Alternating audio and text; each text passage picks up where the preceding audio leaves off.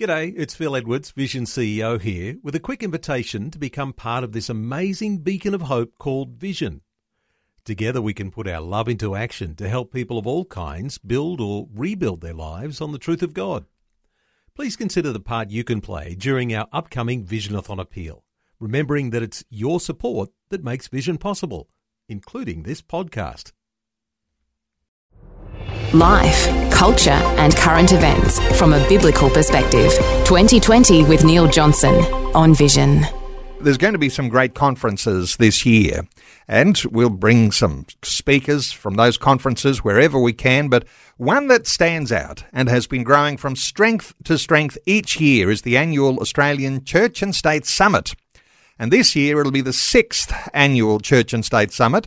And again, there'll be a who's who of outstanding speakers who'll share up-to-date insights into the status of Christian faith and influence in the corridors of political power. Well, there's a very explicit theme this year around politics and the kingdom of God, and more specifically, the lordship of Christ. We're going to talk about what that means today. You might have some thoughts of your own on the lordship of Christ, and you might have your thoughts whether that's a personal thing or whether that has something to do in our communities or whether it has national influence or international influence. This year's summit is going to be on Friday and Saturday, the 3rd and 4th of March in Brisbane. And as a warm-up, there's actually a church and state event this Saturday. That's right, this Saturday in Coffs Harbour, with a focus on the New South Wales state election issues. Dave Pellowe is the founder of the Church and State Summits. He's a writer and commentator on all things cultural and political. He's also the founder of the Good Source online channel and the host of Pellowe Talk. Dave, a special welcome back to 2020. Good morning, Neil. Thank you for having me back again. Dave, it's the 6th annual Church and State Summit, and you've been building year on year. Each year seems to get bigger and better than the last. What's coming for this 6th annual Church and State Summit?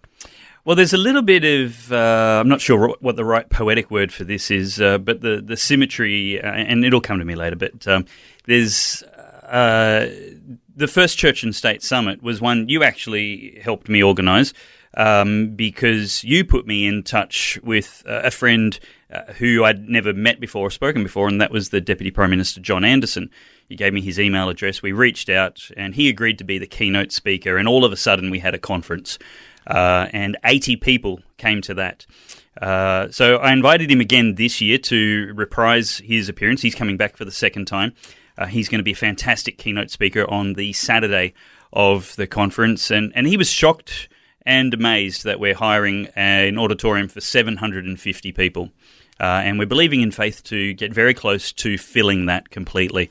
It's going to be a fantastic one this year. 2 days starting Friday lunchtime. Have your lunch before you come, and we'll get into it at 1 p.m. sharp. Friday night, any unsold seats are going to be free, and we are going to be preaching the good news. And the good news is political.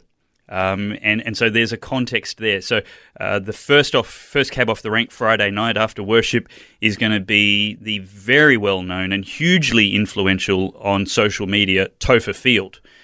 He's going to be preaching first, and then there'll be another 2 sermons after that. But they're all different, all political, all hugely different themes, but the focus and the conclusion is the lordship of Jesus, because that will change Australia. Interesting the way you frame the speakers, the first preacher. Because oftentimes when we go into a conference, we don't call them preachers, we call them speakers or keynotes or, those sorts of things. They're delivering a speech. Yeah. But because this is a Church and State Summit, and because you've got some fabulous people who hold a very deep conviction of their Christian faith, it's as though when they're talking in their political context, this is preaching. And some might say, I'm not sure whether you can align having political conversation with preaching, but, I don't think there's anything wrong with that. Seems to be absolutely fine to me. You absolutely can. And I'm getting, I guess, more relaxed and bolder with this reality. I would have never wrestled with it, but I'm starting to embrace it. Tuesday night, I was invited to be a guest speaker and have an hour of the attention of the local branch of the Liberal Democrat Party. And some Christians will spit on the name of the Libertarians because they can be sometimes pro-abortion. And I went to them with the invited message. They asked me to talk about how Christianity and politics align. And my message to them was Christ makes politics and people better. And this is why the libertarian movement can be better libertarians when they become Christians. And for an hour, we explored world history, democracy, freedom, constitutional history, and pointed back to the cross at all times. And we talked a lot about politics and a lot about history, but we also talked about Scripture and the Lordship of Jesus Christ and the inescapable reality that even if you're not devotionally affectionate about Jesus as Lord, it is intellectually reliable and provable that humility before God will make parliaments and politics and nations better. I think it's on your website where I picked up this summit will be a gathering of Bible-believing Christians to discover and declare that the kingdom of God is where the greatest opportunity for blessing and flourishing is found. That is an element that's left out of political discussion everywhere, and yet it is the key ingredient for a peaceful, harmonious future. There's a lot of deliberate language in that. The first one being Bible-believing Christians, distinguishing from those people who may be affectionate about Jesus but not political about Jesus. Those people who have called Jesus Saviour but are yet to cooperate and submit to the inescapable universal lordship of Jesus, that he must not just saturate your private life, but your public life. And that has to spill into the public life of the nation. There's a lot of Christians who debate and equivocate about very clear scriptures. And that's not the type of conference this is. We are preaching the Bible, the Word of God, and confidently saying this is the recipe for success in our nation. And make no mistake, there are a lot of people looking for a silver bullet and a solution that will fix Australia in 1 or 2 election cycles, and they are having their hopes dashed against the rocks election after election, when what we need is revival, a national, political, cultural, moral, spiritual revolution. There's 2 words we tend to group together, and you've touched on something of a differentiation here. Sometimes we say Jesus is Saviour and Lord, and we like to think of that as one status, Saviour and Lord. But you've touched on something really important here, the thought that sometimes Jesus can be Saviour, but there's almost like an extra step in your maturity in Christ when you come to a point where you recognize Jesus as Lord. And that actually has a deeper and even more substantial meaning than any of us perhaps even can imagine. Even if you say, right, I believe Jesus is my Lord, well, all of a sudden, what does that mean for the way I think and the way I act? It's very true. I speak to some people who I feel that the privilege and the necessity to comfort them that salvation is hard to lose. I don't believe it's impossible, and we can have a debate about that, but I certainly would argue it's not easy. And so I will often clarify for people and confirm for them that Scripture says if you confess with your mouth and believe in your heart that God raised him from the dead, if you confess Jesus is Lord, then you're saved. That's what Scripture says.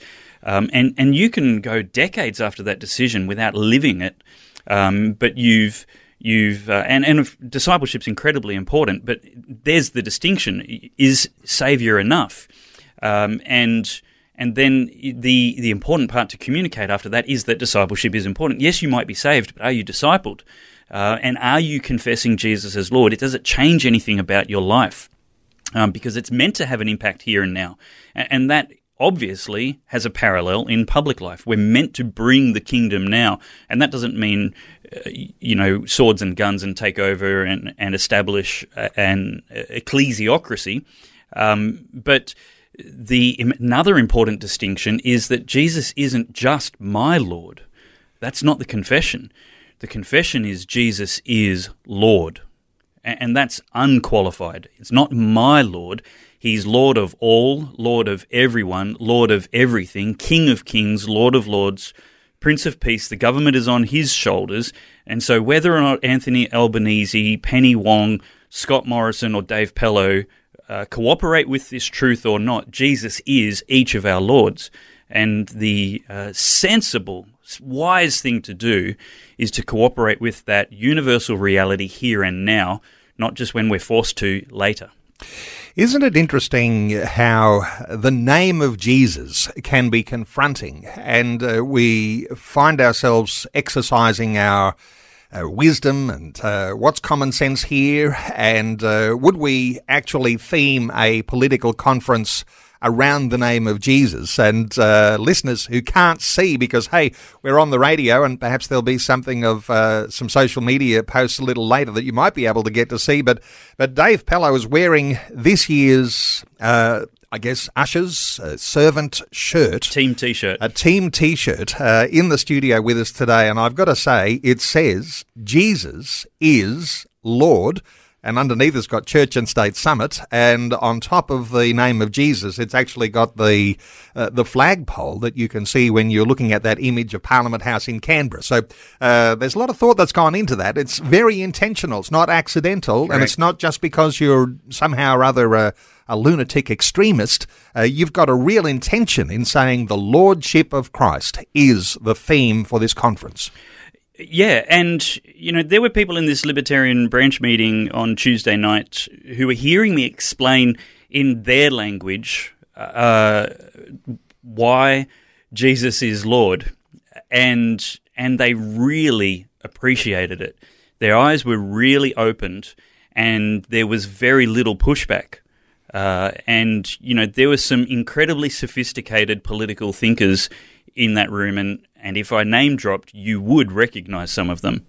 And they said that they were challenged and confronted, not because of the emphasis or the rhetoric or the lovely charismatic flourishes I might have had in my eloquence, but because the truth is inescapable, profound and confronting, that everything we hold dear about Australia and even the modern Western world, democratically speaking, is founded upon the foundation of Christianity.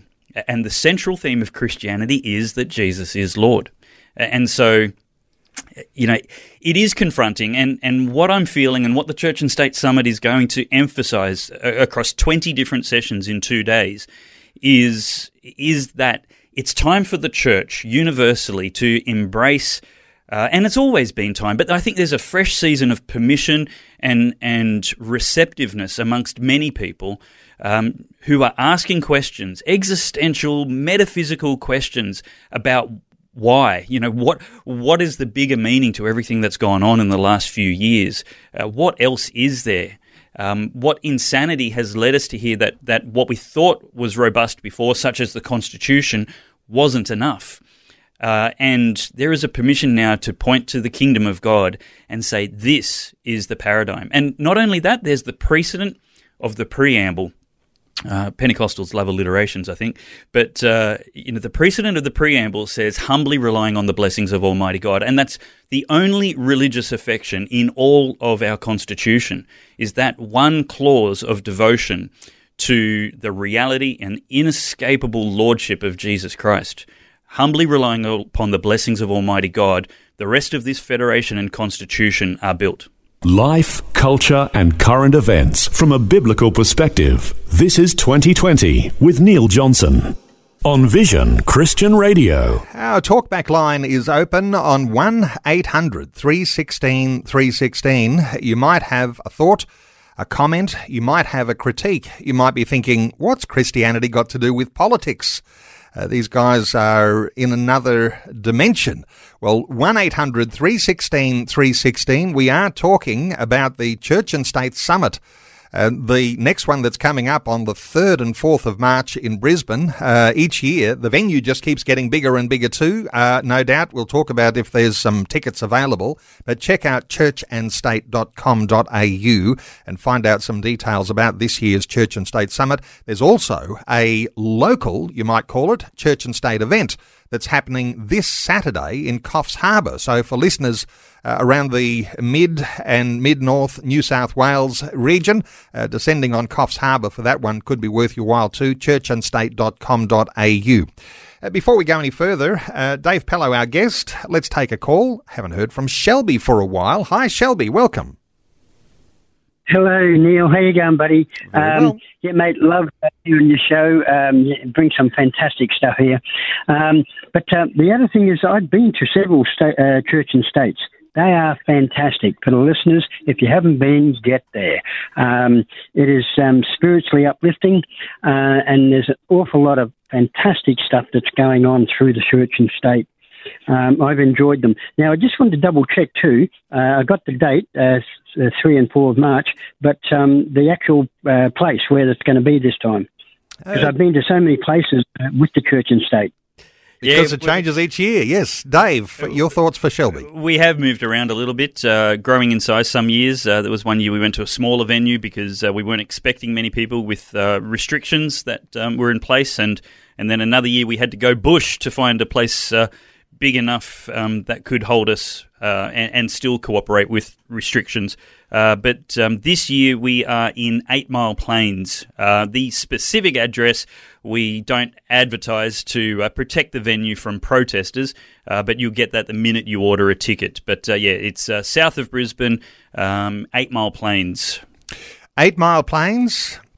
And some might say, oh, that's a bit strange, it's a secret. But you're not a stranger to some of the controversies that come when you bring a Christian view to some of the issues that we're confronting in Australia. It's not unusual, Dave, to have protesters turn out and picket lines and shouting abuse. You've seen this personally. Yeah, definitely. And you know, once bitten, twice shy. There's prudent, wise things to do, cunning as servant, gentle as doves.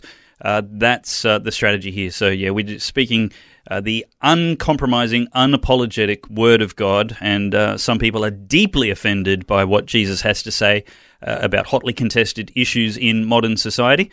And the venues aren't always as resilient as the people of God are. So it's best to protect them with whatever steps we can. But generally speaking, if you're looking for accommodation, travelling, we've got people coming from New Zealand and Perth. So if you're looking for accommodation, southern Brisbane, around 8 Mile Plains, it'll be a short Uber ride from there. Thank you so much, Shelby, for your call. We're taking calls on 1800 316 316. Let's take another call. Ruth is in Western Australia, in Perth. Hi, Ruth. Welcome. Oh, thank you for having me. I've been listening very intently to what you're saying this morning, and I have to say I agree with a lot of what you say, but my question is this in any way affiliated with the NAR movement? Okay, Dave, thoughts here for Ruth? The short answer is no. We could probably get into the topic, but it's probably a bit of a tangent. The short answer is no. The long answer is I've had people who are falsely accused of being in the alleged NAR movement, such as Dr. Michael Brown. But those accusations are spurious, baseless, and we believe strictly in the Word of God. The most important thing to understand is that this is a non-denominational event. This is a non-partisan event and ministry and organisation. And so we actually don't want to get into doctrinal debates about non-essential issues. What Australia needs is Jesus. What Australia needs is a courageous and outspoken local church and pews full of Christians who will get out of them and into the public square Monday to Saturday, trained, educated, encouraged, and excited to take the gospel of Jesus Christ into the important conversations that are being held publicly. And so, the differences between Reformed and Calvinists and Armenians and pre-trib and post-trib and cessationists and Pentecostals and is the Pope the best thing since sliced bread or the Antichrist incarnate? All of these debates are really irrelevant to the mission of the Church and State Summit, which is to arm Christians to influence culture. So we're really teaching that unity does not require uniformity. And so if you've got some differences, we ask people to come along, get excited, eat the fish, spit out the bones. Okay, NAR, as I understand that, stands for New Apostolic Reformation, part of a controversy and sometimes you might say an argument between fundamentalists and people who are charismatic. I'm not sure. There's probably a whole lot of depth in that, and there is some... There's also a whole lot of misrepresentation. Perhaps on both sides. So, as you say, Dave, if you're going to have a Christian event, come with a level of humility, because there might be others who are standing with whatever movement. Yeah. But together you can come around, and I'll come back to what you said earlier, a Bible-believing Christian. So coming back to where the Bible sits as a foundation, so that you can have something that you can agree with. Yep. And if you're going to argue, at least you can argue over the same and foundation. let me be upfront. I'm inviting at least one speaker this year who will confront and challenge at least 90% of the audience, and he might be wrong. One of the really, really important things is that we need to demonstrate to chicken Christians who are afraid of controversy that there is a mature and wise way to deal with disagreements in the body of Christ. And this is nothing new since the recording of the New Testament church. They showed us how to deal with that. Some of these things should be debated publicly, and some of these things are unconscionable immorality and must be put out of congregation altogether. But this kind of differences is not new to the church. It's not controversial, but we need to figure out how to be mature about it. Ruth, still got you. Does that answer your question there?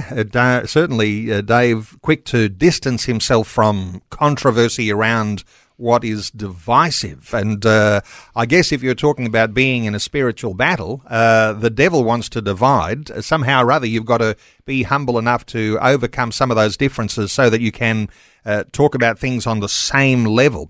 Ruth, does that answer your question?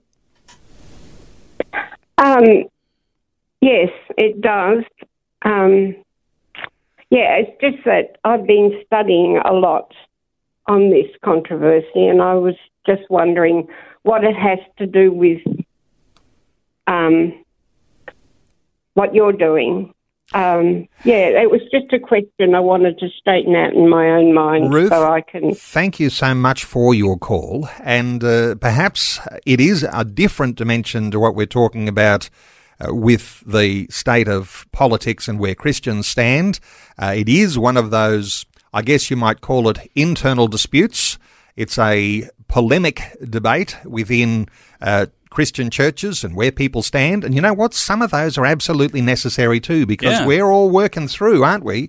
Where we sit and where we stand and what we believe and how we'll act according to the scriptures. And sometimes the best way to get thinking about those is to actually engage in a little controversy. So you've got those internal debates that we'd call polemic debates, and then you've got those apologetic debates, a defense for our faith. And I suspect that if you're looking for clarity on where you might be thinking about Christians and the way we discuss politics, it's in this apologetic debate rather than something that's an internal rift within churches. Dave, any thoughts just to add on to that? We're about to go to news. Yeah, look, just briefly, it's fair to put the conference in a pigeonhole that it doesn't seek to be in and tries not to be in, but still there's a natural settling in right-wing conservative philosophy.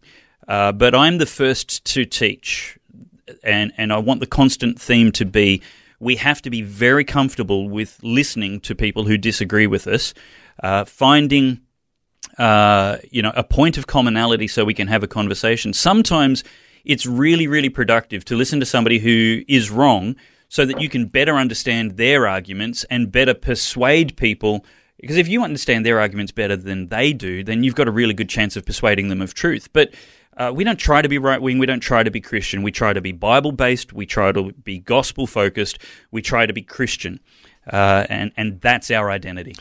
Dave, I know you are always looking to engage with those Christians who are going to be at that lordship level and prepared to start to understand where faith and politics intersects.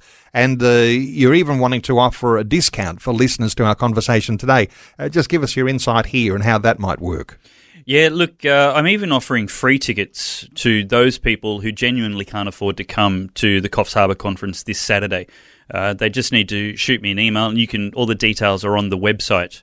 If you go there and click on the link to Coffs Harbour, you'll see the email address. That's churchandstate.com.au. Ask for a discount and ask for a free ticket if you've been affected by mandates and lost your job. So I want to honour that. It's also a huge step of faith. If anybody wants to donate to help me pay for those, we are, with days to go, thousands of dollars behind break even. But God's our provider, and it'll be all totally okay. So please do ask if you'd like to come along. I would hate for you to miss out simply because you can't afford to. But for everybody else, there's still a 10% discount available just by mentioning the unique Vision Radio code, which is Vision10. Okay, Vision10, when you are registering for the Church and State Summit at churchandstate.com.au.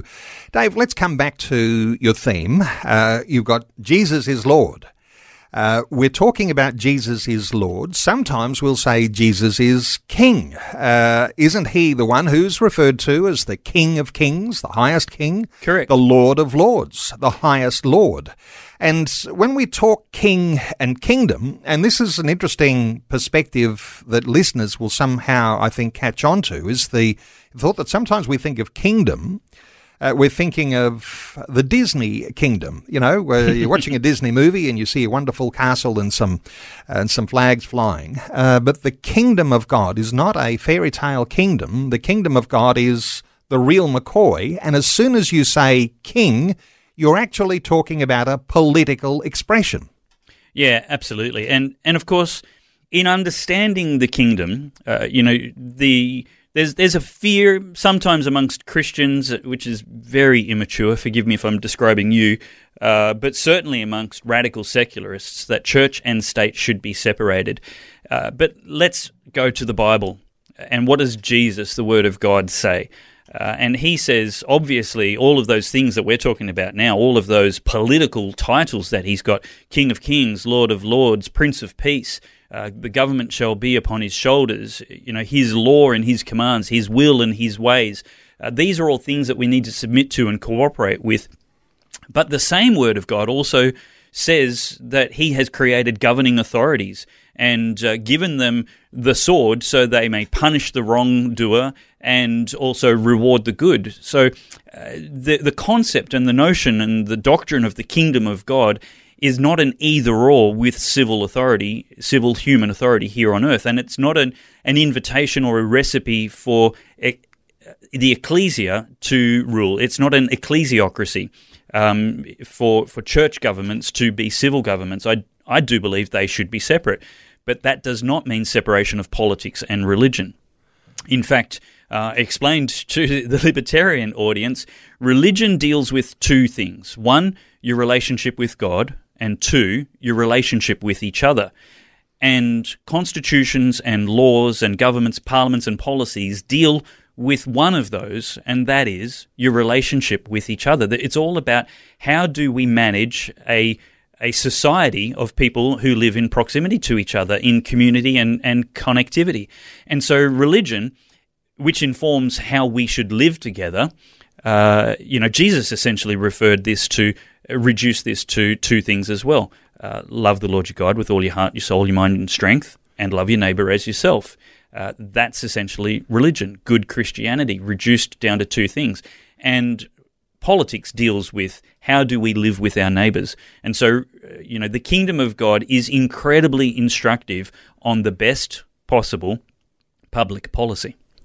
When we talk kingdom of God, and let's apply this to our current status, we live in a democracy here in Australia. And earlier we described there's some fabulous foundations that are in place that founded Australia on a Christian foundation. But some of us will be able to see some of that disappearing through our fingers like sand. And some of those influential points, some of the reference to the lordship of Christ in a democracy like Australia, we can see some of that disappearing. And we know that there's going to be consequences of choosing a different way other than the lordship of Christ. And sometimes what I describe as like a transcendent reality over what happens here imminently in our own sphere. But you've been looking at, what the wisdom is from the ages on how we think about democracy and our freedoms. Give us some thoughts here on some of the things you've been looking at, Dave.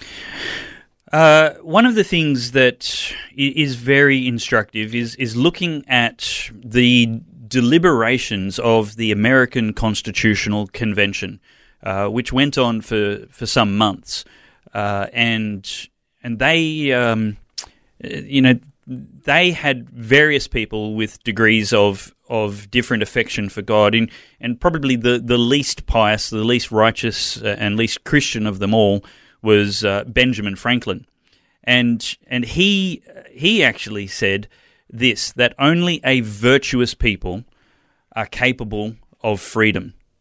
And this was at a point where they were basically debating. They didn't even know yet what their constitution would look like. This was the conference to actually thrash it out.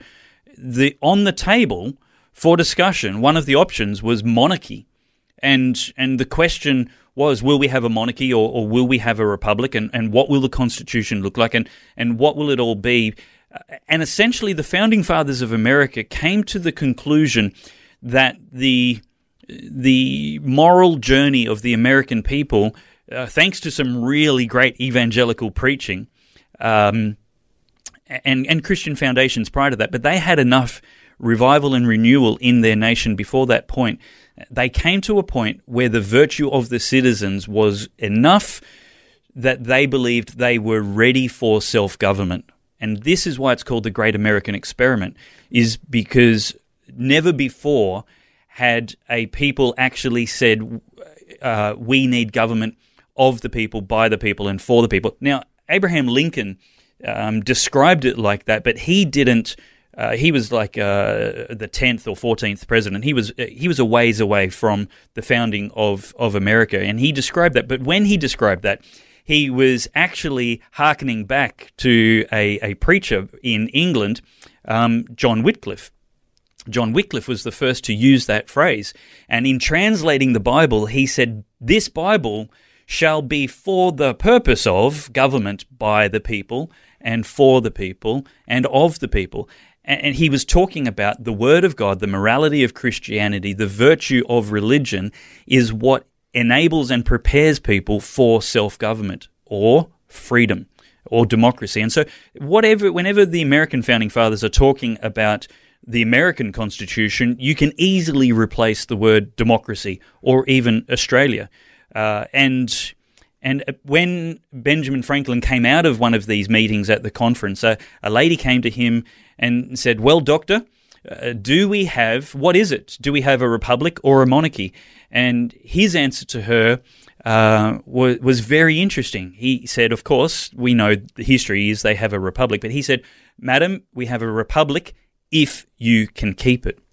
And what he was referring to was the virtue which qualifies the people to maintain a republic. And when that diminishes, when the virtue of the nation and the population diminishes, then they will be less qualified for and capable of self-government.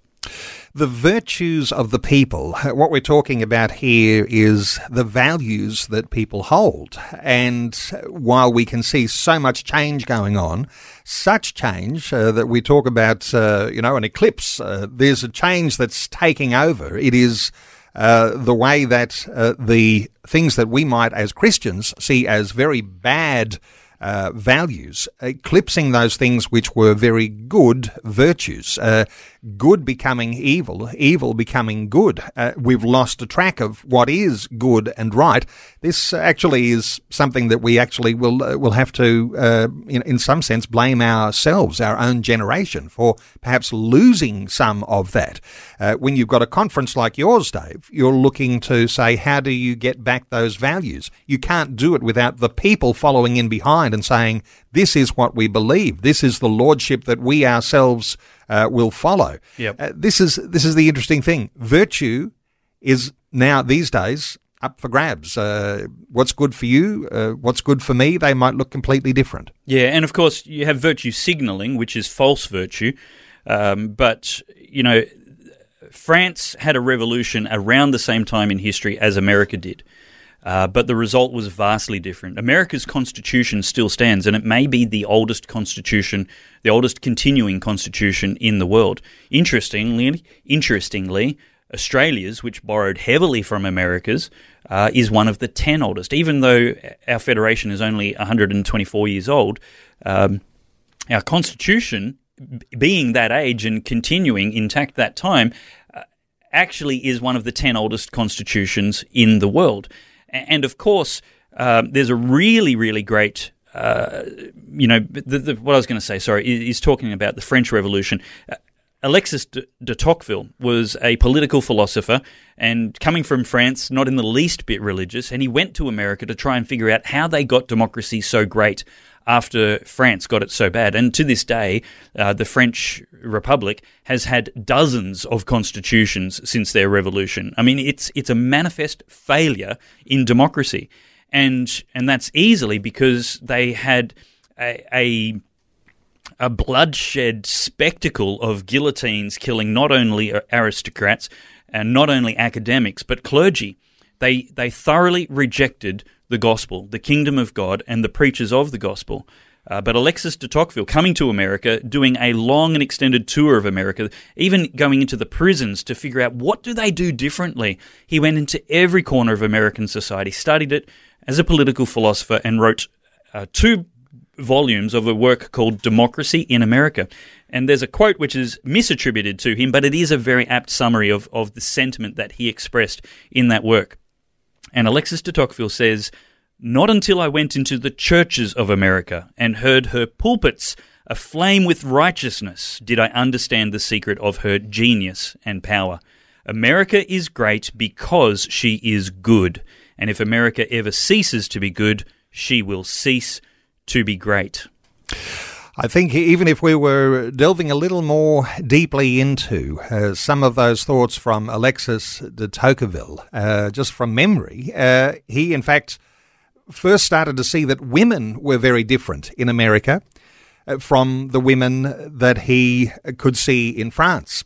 And there might be all sorts of controversy there over the Catholic foundations that he was coming from in France to an exploration of the Protestant foundations that he was seeing in America. And he could see that women were flourishing under those Protestant foundations. Now, this is not an argument today over Catholic versus Protestant, except to say that an applied biblical foundation actually changes lives, actually creates virtue, and it's the sort of virtue that you're talking about here, Dave, that is necessary for a functioning democracy. Because, as you're intimating here, democracy doesn't work without biblical virtue. So if we're losing our biblical virtues, we're actually headed for really bad consequences in the long run. Well, it comes back to the same conversation we had in the last half hour, which was the difference between Saviour and Lord. It's certainly not a difference between Protestant and Catholic, because in Protestant England, around the same time, you had the Church of England utterly corrupt. Utterly corrupt. This is the time of William Wilberforce, where he was before the Victorian era, but the era he was in was worse than the morality of the modern West. Vice was a competition amongst the aristocrats, and even young Wilberforce was one of these people, where where the upper class, and I guess all of England, would regularly compete in how drunk they could get on the weekend, who could get the blindest, who could bed the most prostitutes, who could gamble away the most of their fortune. There was absolutely no restraint on their vice. 1 in 4 women in the days of William Wilberforce, in the early days of Wilberforce, were prostitutes with an average age of 16. And in that hedonistic Christian England, the message had to come through that Jesus isn't just our identity as our Saviour. He is our Lord, and we need to submit to His will and His ways, and we need to promote virtue. And Wilberforce didn't just promote the abolition of slavery, he promoted virtue and the reformation of manners, to put it in his word, basically meaning morality. And that cultural movement, which took a generation to take effect. We must have some vision and some stamina for this mission. But he ushered in an era of culture in England that is now seen as excessive in morality and propriety, called the Victorian era. This is the mission before us, and it is possible to bring about a cultural, spiritual, political reformation that returns us to the Lordship of Jesus Christ. But it is our job. When we have a conversation like this, it's easy to think you make a prescription for one thing that will just make everything right. And I know you'll agree that talking about one dimension isn't enough. I like to talk to people who say the only way out of the predicaments that we're deeply moving into, this miry clay, is that revival is necessary. And that's a revival of the heart. For people, perhaps it's a discovery of that lordship of Christ that we're talking about that will actually make the hugest change. In all of that, you've got to have people who are attuned to how the politics works when the virtue of the people changes at a time of revival. And in order to make that happen, you've got to have a media that is also able to reflect the deeper and more spiritual aspects of what brings change. And so sometimes we talk about, what happens with Vision Radio, and wonderful to be able to talk to listeners all over Australia on this platform today. Yeah. But it's not the only platform either. There's internet platforms now, and you've also been the founder of The Good Source. Time's running out, but The Good Source, how are things going with your online channel there, Dave? Look, it's my personal show is in a hiatus. You'd call it a summer hiatus, I guess, because I take December, January, February off. Basically, it's Christmas and then it's preparation for Church and State Summit. So we're publishing and trying to, essentially we've got some volunteers on board. We're trying to find exactly the right mix to get a good consistency with publishing right-thinking articles and shows there.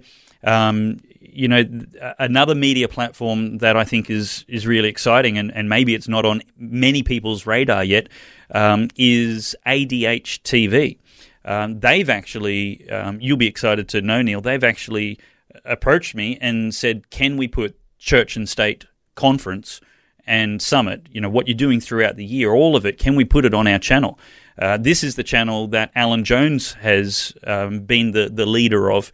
And they've got various independent people on there, and you don't need to like everybody on it. The point is that, like Vision Radio, and then certainly not overtly Christian, like Vision Radio is, but like The Good Source is, but with a whole lot more money, they've established a platform with a very large audience, and they're wanting to, I'm excited about this. So, if listeners can pray for the blessing in that, because this gospel will be taken to more of the nation, because we're talking unapologetic preaching at the Church and State Summit, and they want to put it on their channel because it's political and culturally relevant and speaking directly as the prophetic voice of the church to society.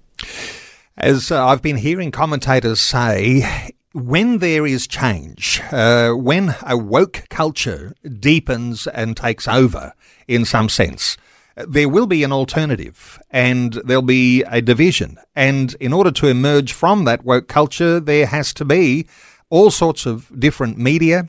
and summits, and there has to be people thinking differently about how things move forward from such a time as this, because we might even assume, well, woke culture will in fact fail. And what's on the other side of that has to be a foundation that is in place to actually blossom and emerge, bringing those virtues, bringing that lordship of Christ. Dave Pellowe is the founder of the Church and State Summits. Let me just say, 3rd and 4th of March in Brisbane, and the venue will be in the suburb 8 Mile Plains in Brisbane. And as you book your ticket for that, you'll be able to access where that summit is going to be.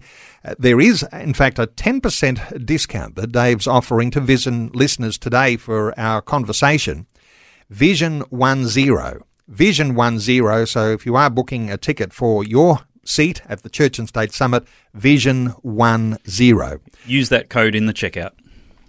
Dave, always insightful, getting your thoughts, getting your feelings, getting that sort of spirituality.